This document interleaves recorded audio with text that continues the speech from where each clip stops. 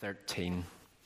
And please do that, have that open in front of you as we continue our Sunday evening series here in the final letter of Paul's to Timothy. Let me ask you this as we begin. I wonder if you, as a Christian, ever just feel weak. As the world around us seems to race ahead and trample over itself and march further and further away from the biblical values we know, we're often left to question, how can we stand firm? How can we push on, and how can we be strong? Well, the world would tell you in those moments of weakness and uncertainty to just look inside, just be true to yourself, be the best you, overcome your problems. It's that you're the master of your fate, you're the captain of your soul.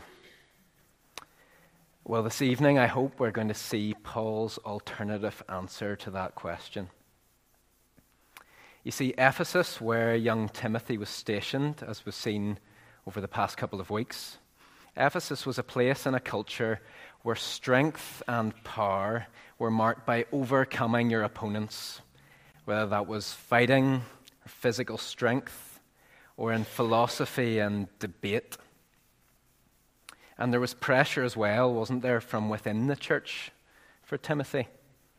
Last week we saw the problem of being ashamed of the gospel and being ashamed of Paul's chains, people deserting the gospel.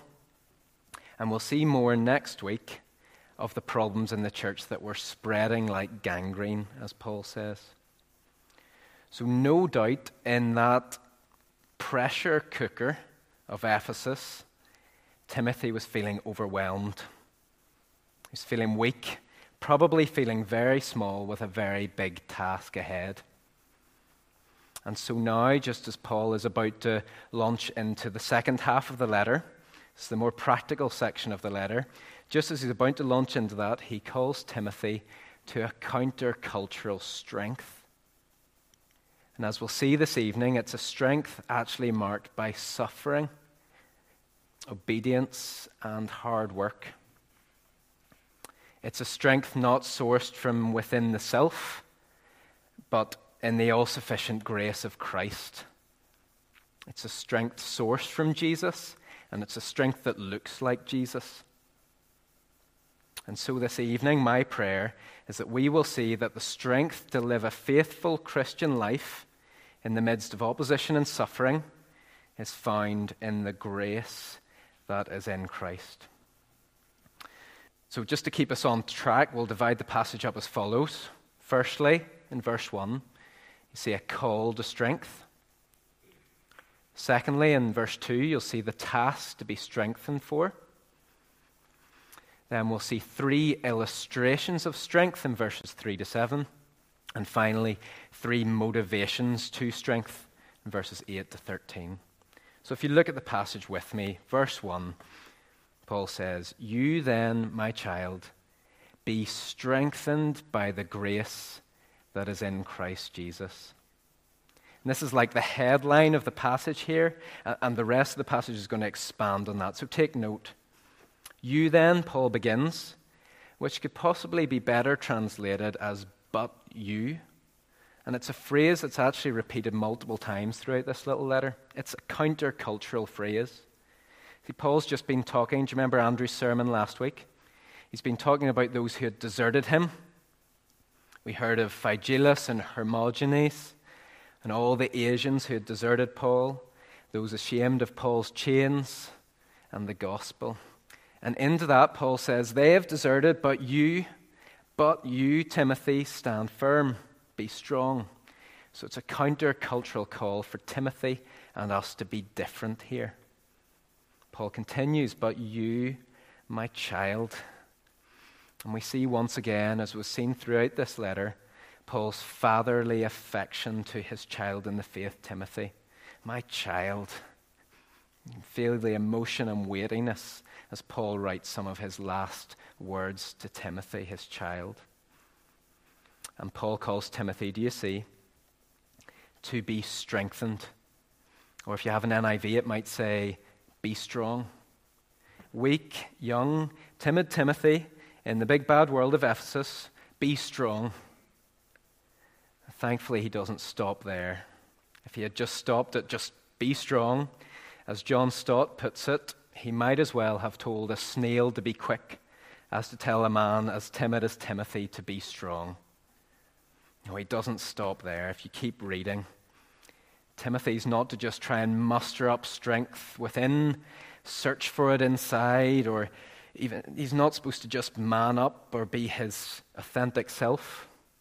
No, Timothy, and by extension, as we'll see in just a moment, all Christians are to find our strength, our resources for ministry, our resources for faithful Christian living in one place. And where's that? Look at verse 1. Be strengthened by the grace that is in Christ. The grace that is in Christ is the source of strength for faithful Christian living. We saw last week when Andrew spoke to us in chapter 1, verse 9, that we are saved by grace. Our salvation is free. It's an unearned, undeserved gift. Amen. We are saved by grace. And here in the church, that's a phrase we often throw around quite a bit. But take note, because here we see that we're also strengthened by grace to endure. We're sustained by grace as well. God in Christ graciously empowers and enables us to continue. So we don't just get saved by grace and then move on. That was the Galatian problem, wasn't it? Remember Steve's sermons in Galatians? They were saved by faith, but they were trying to continue by their own strength. No, as Christians, we never graduate from grace. So don't try to live trusting in any other source of strength. Unearned, undeserved, free grace is what sustains us and strengthens us. We were just singing it just there now. This is the grace that will see us welcomed home to walk beside our Savior. And how does Paul, if you just flick to the end of 2 Timothy, how does Paul finish the letter just to show that this carries on? The last weighty words that he will ever write to his child in the faith, he says, grace be with you. So Paul calls Timothy and us to be strengthened by the grace that is in Christ. But what for, you might ask? Well, in verse 2, we see the task that Timothy is called to. Look at verse 2 with me. What you have heard from me in the presence of many witnesses. This is Paul's public gospel ministry. And what's Timothy to do with it? Entrust to faithful men who will be able to teach others also. You know, all throughout 2 Timothy, we have seen this idea of Paul passing on the gospel baton to Timothy. He's been told already to guard the good deposit, to guard the gospel, to steward the gospel, to protect its truth and integrity. And we now see that Timothy's not to keep that to himself. The gospel baton is not to finish with Timothy. We imagine the 4x100 meter relay. I always will remember London 2012 and the Jamaican team world record. And can you imagine when Johan Blake, coming round that last corner, if rather than pass on the baton to Usain Bolt, had just held on to it for himself and tried to finish the race for himself, it would be crazy. So Paul is passing the baton to Timothy, and it's not to stop there. Timothy is tasked with entrusting the gospel to faithful, trustworthy men who will then be able to pass it on to the next generation. And this is the relay race of church history. It's what carries on even today. I know some of you are greatly interested in family histories and tracing family histories. Well, this is our church family history. The gospel passed down through the ages. It's Jesus building his church and using faithful Christians like Timothy to fulfill the Great Commission. And Timothy was going to need strengthening for that task. Well, what about us? We too need to be strengthened, need to be actively engaged in raising up teachers and leaders to continue this task. As much as we all love Steve and Simon, they won't be here forever.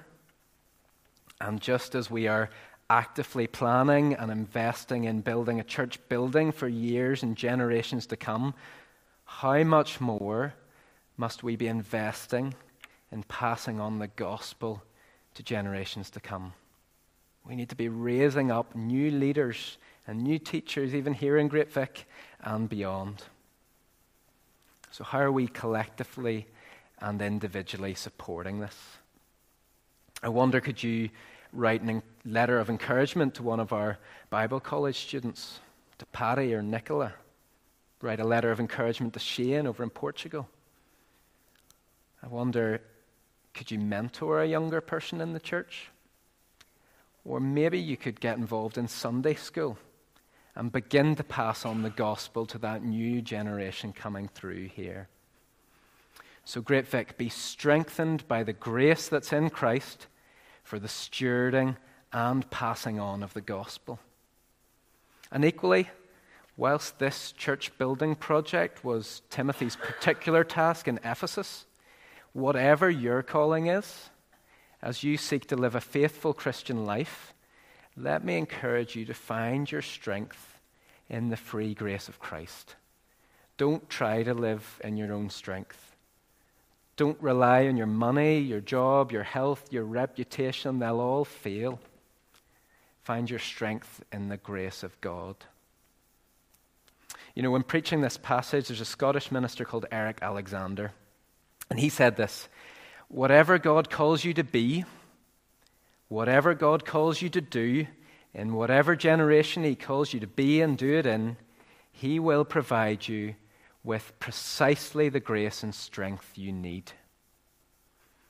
Or if he's not old enough for you, John Calvin said this: what God demands from us by his word, he likewise bestows by his Spirit. What God demands from us by his word, he bestows by his Spirit. So you might be a student trying to balance studying and friends and sharing Christ in this changing culture. Or you might be a mum with no sleep, once again, just trying to get through the day. You might be called to cross-cultural missions, or it might be to a humble life of seemingly unnoticed service in the church. Whatever way you're faithfully seeking to live for Jesus, find your strength in his grace. So we've seen the call, we've seen the task, and you say, well, that's all well and good. I agree with all that, but what does that mean for me tomorrow in work? What does that mean as I await test results from the hospital? What does being strengthened by the grace that's in Christ actually look like? And Paul, like any good preacher, doesn't leave us hanging here. He gets out his paintbrush for our minds, and he gives us 3 pictures of what this strength actually will look like for Christians. If you look to verses 3 to 7, we're going to see 3 illustrations of this strength. We'll see a soldier, an athlete, and a farmer. Look at verses 3 to 4 firstly, and we'll see the soldier. Paul says, share in suffering as a good soldier of Christ Jesus. No soldier gets entangled in civilian pursuits, since his aim is to please the one who enlisted him. I wonder, can you picture a Roman soldier? Well, Paul didn't have to imagine one. He was in prison being guarded by Roman soldiers. And he says the strong Christian, strengthened by grace, looks like a soldier. But if you look at the text, this is certainly not a call to arms. It's a call to suffer. Do you see that? Last week we saw in chapter 1 Paul telling Timothy to share in suffering. And it's a theme throughout this letter. Just as the soldier expects hardship in war, so too as Christians we should expect trial and opposition and suffering. Jesus told us over and over again, in this world you will have trouble, but take heart, I have overcome the world, John 16. But if we keep reading, the soldier teaches us more. For this soldier is not to get entangled in civilian pursuits. He has a single-minded devotion. And likewise, the Christian, strengthened by grace, is not to get distracted by the things of this world. It's so easy to get distracted, isn't it? By all sorts of things, good and bad. Don't get distracted, says Paul. Keep the main thing the main thing. And why does this soldier not get entangled? If you look again, it's because he seeks first to please his master. Do we seek to please our master above all else? Ask yourself, whose pleasure and approval am I really seeking? Is it my own? Is it the world's? Or is it Jesus? Our aim should be God's glory. Our aim should be the life that results in the well done, good and faithful servant. So image number one, strength in the Christian life looks like a soldier suffering with a single-minded devotion, aiming to glorify God. And we have a second picture then. Look at verse 5. Picture an athlete. An athlete is not crowned unless he competes according to the rules. Paul often uses athletic and running imagery, doesn't he? But here, if you look specifically, the athlete is the one that competes according to the rules.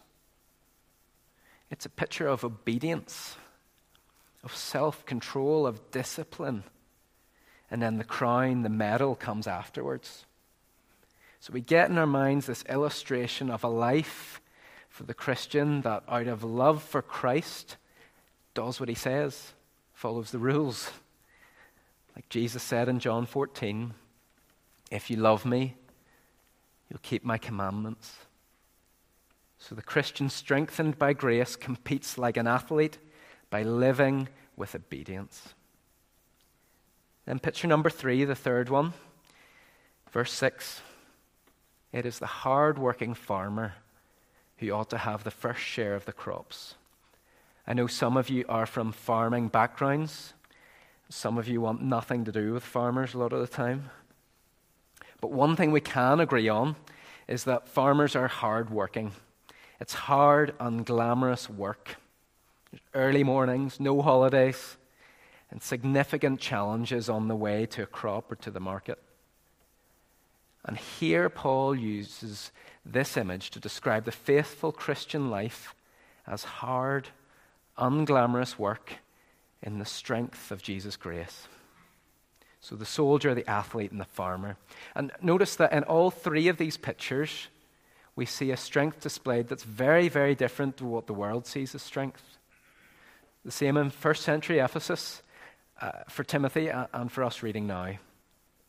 Christians are called to a humble strength, a firmness in suffering, single-minded devotion, obedience, hard, unglamorous work before our reward, endurance now, glory later, the cross before the crown.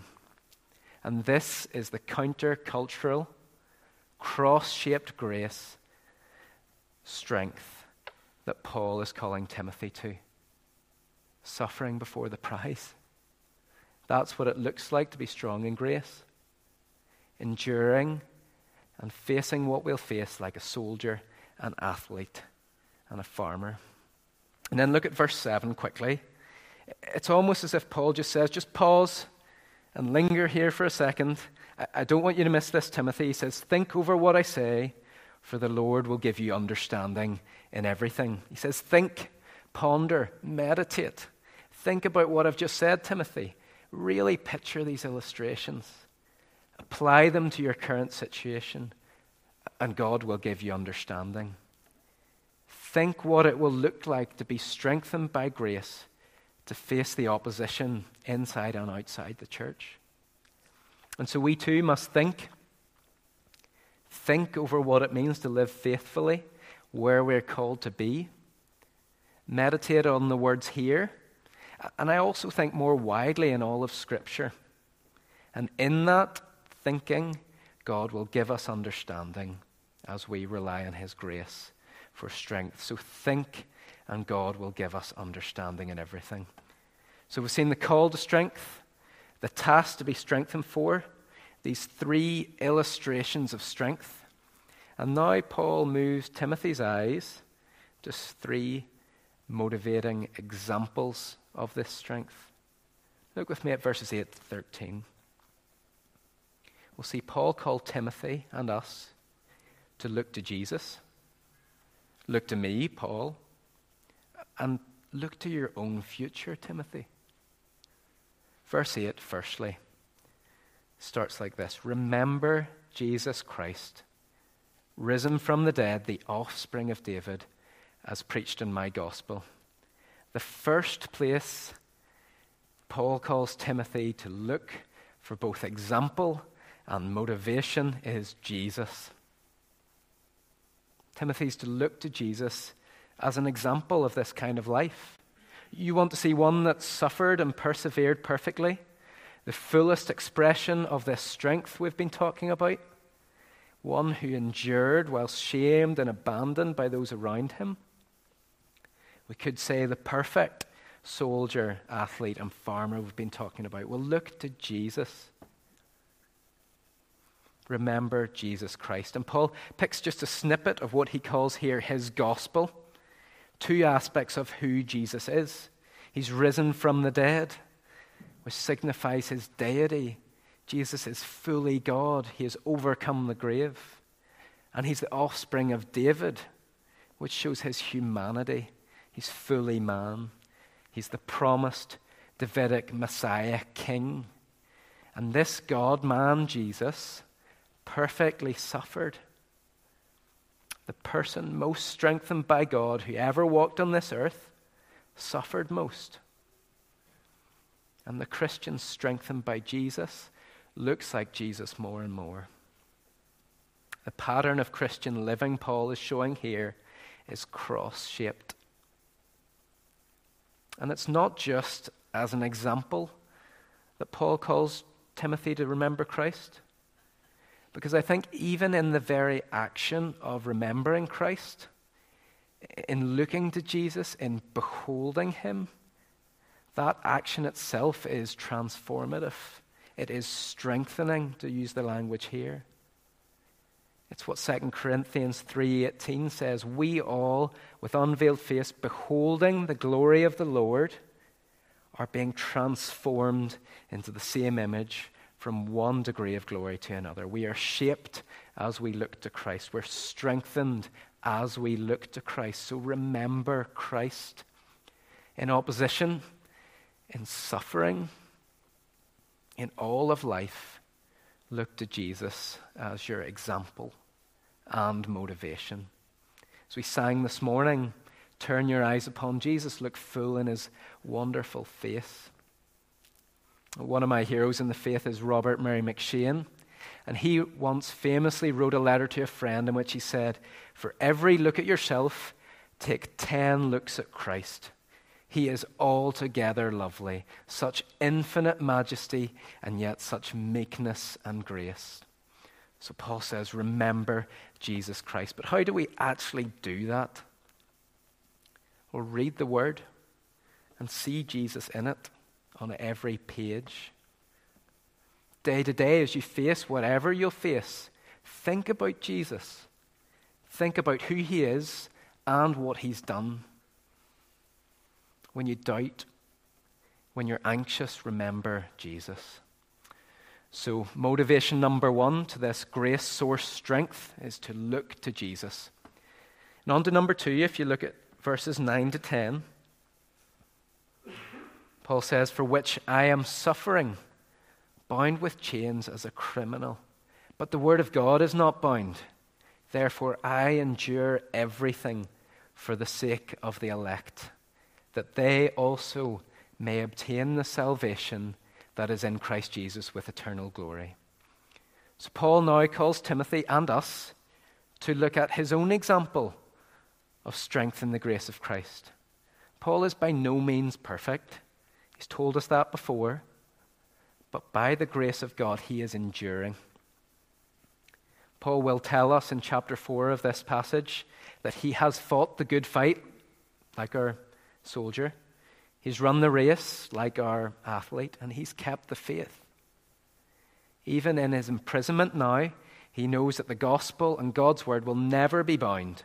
The gates of hell will never prevail against Jesus building his church. And so he endures everything for the sake of the elect. And so do you see in Paul a cross-shaped pattern of suffering? This is a beautiful example of God's strengthening and sustaining grace. And I do think it's a strengthening and motivating thing for us to look at the lives of other believers, imperfect but faithful Christians like Paul who have endured and gone before. So learn from other Christians, even learn from church history. You know, one of the greatest blessings as a young person being in Great Vic is the absolute treasury of stories of God's faithfulness in the lives of some of the older members here. It's a strengthening, motivating thing to hear stories of God's faithfulness and sustaining grace over the years. So Paul says, look to me. This is the pattern of Christian living. Suffering now, glory later. A life like Christ's. A life like a soldier, an athlete, a farmer. And finally then, look at verses 11 to 13, where Paul calls Timothy and us to look at the outcome of our own lives and the implication of the future. And he uses a trustworthy saying. Do you see that, verse 11? He says, the saying is trustworthy. And this doesn't mean that everything else he has said is untrustworthy, and he's just picking some trustworthy bits now.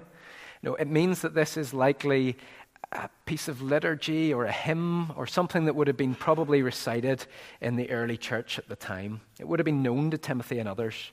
And Paul's saying, yep, you can trust this. It's a summary of Christian belief. And this one is a faithful saying about a faithful God. You've heard the phrase, a game of two halves. Well, I think this is a hymn of two halves, two sides of a coin. Both halves of this are centered on the same faithful, unchanging God, but the outcomes of the lives described are vastly different. The first half, we'll see, shows the outcome of a faithful life united to Christ and strengthened by his grace to endure. And in the second half, the tone changes to a warning for those who are faithless. So look at the first half in verse 11. Paul says, if we have died with him, which might be better translated as since we have died with him. If you're a Christian, this has happened. You have died with him. If we have died with him, we will also live with him. And this is a summary of much of what Paul's written elsewhere in other letters, like Romans 6, for example, that in union with Christ, united to him, we have been crucified with him, we have died with him, and then we have raised with him, and therefore live with him even now.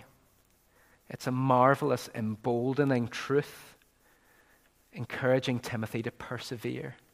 You feel alone and small, Timothy, in Ephesus? Will you live with Jesus? You're united to him. You live with him now and forever.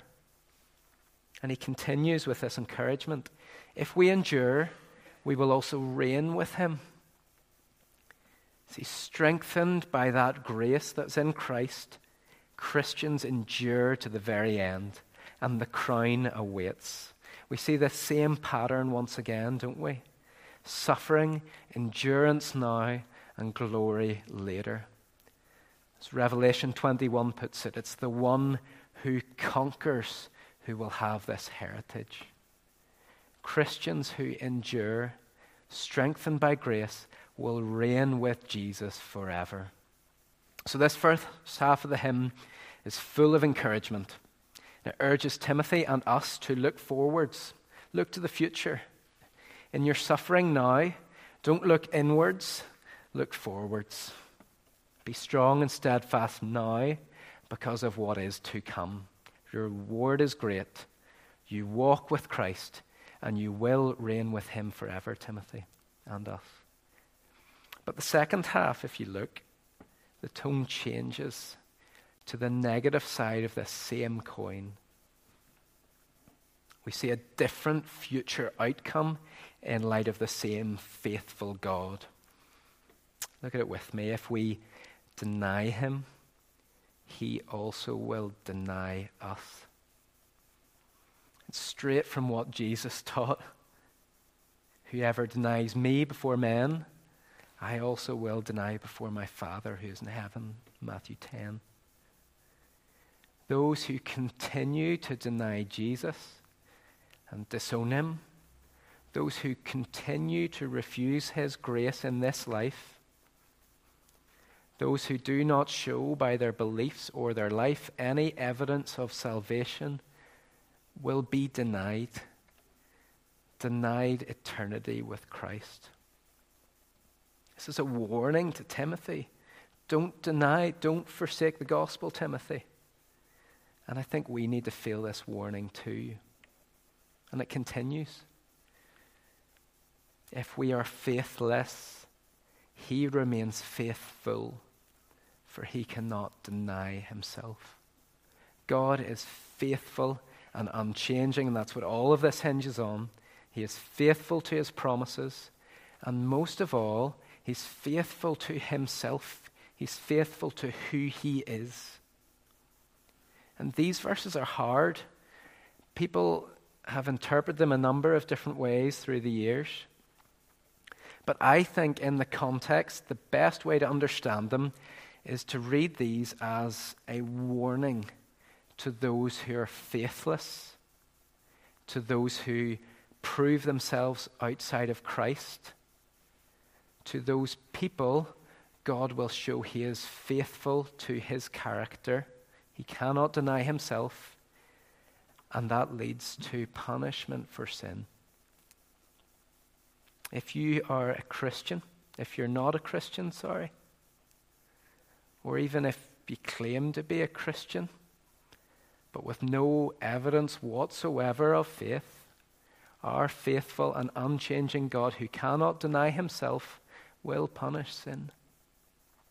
He is just and holy and righteous, and this is a warning, I think, to the faithless. This is not referring to momentary lapses that we all have.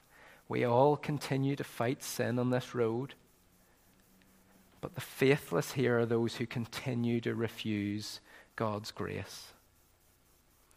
But remember, Paul is writing this to Timothy. He's sure that Timothy, his child in the faith, will endure. Do you remember Simon's sermon from a few weeks ago? He's sure that his faith is sincere, chapter 1, verse 5.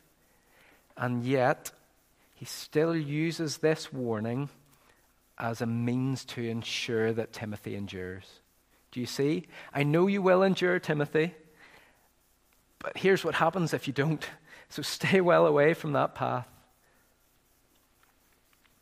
Warning passages like this one are in our Bibles as a means that God uses to keep us on the path of life. They're not to shake our assurance. They're not to beat us up. But when we feel the weight of that warning, we're motivated to endure. So heed the warning.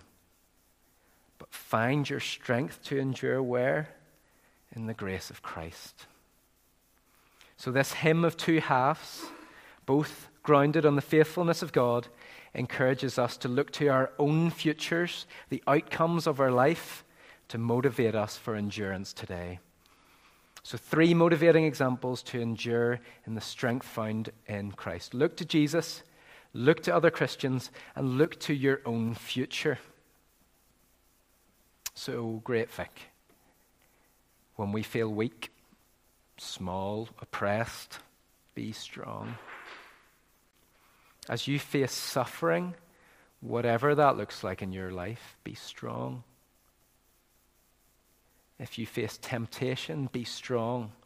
Whatever oppression from society increasingly looks like for us, be strong, but not in your own strength, like the world would tell us to, but standing in the free, unmerited, sustaining grace of Christ. Be strengthened to stand in the single-minded devotion of a soldier, the disciplined obedience of an athlete, and the unglamorous hard work of our farmer. Be strengthened in that cruciform pattern, a cross-shaped pattern of endurance now and glory later. And be motivated as you look to Jesus, look to other Christians' lives, and look to your own future. And if you're not a Christian, if you don't know Jesus, if you don't know what I'm talking about when it comes to this grace, let me encourage you to come and find the grace of Christ. Come and find the free gift of salvation. Come and find life with Jesus now and forever. He is faithful and just to forgive our sins. He will forgive you. And he's also faithful and just as he punishes sin. So feel the weight of the warning, but come to Jesus and find the free gift of salvation. Will you pray with me?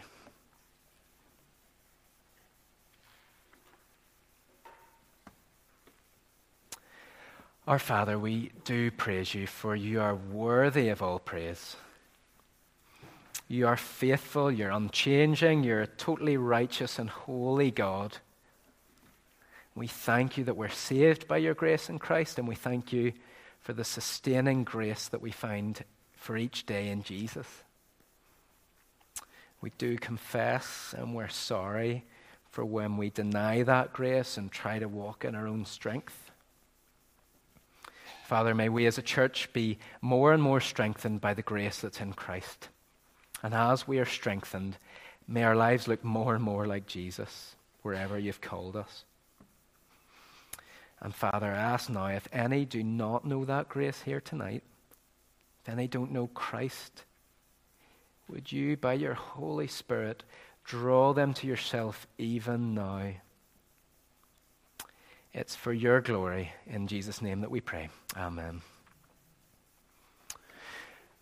Well, as we finish tonight, before we have some fellowship over tea and coffee together, we're going to sing one more time. So let's encourage one another in song as we worship God with O Church Arise. So let's stand as the musicians begin.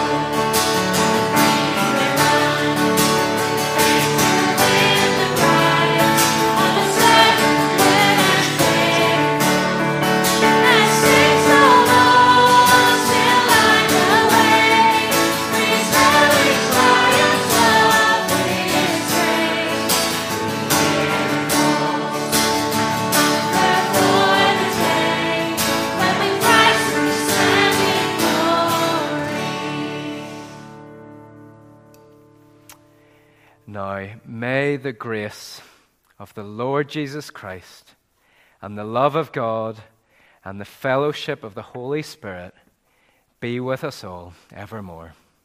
Amen.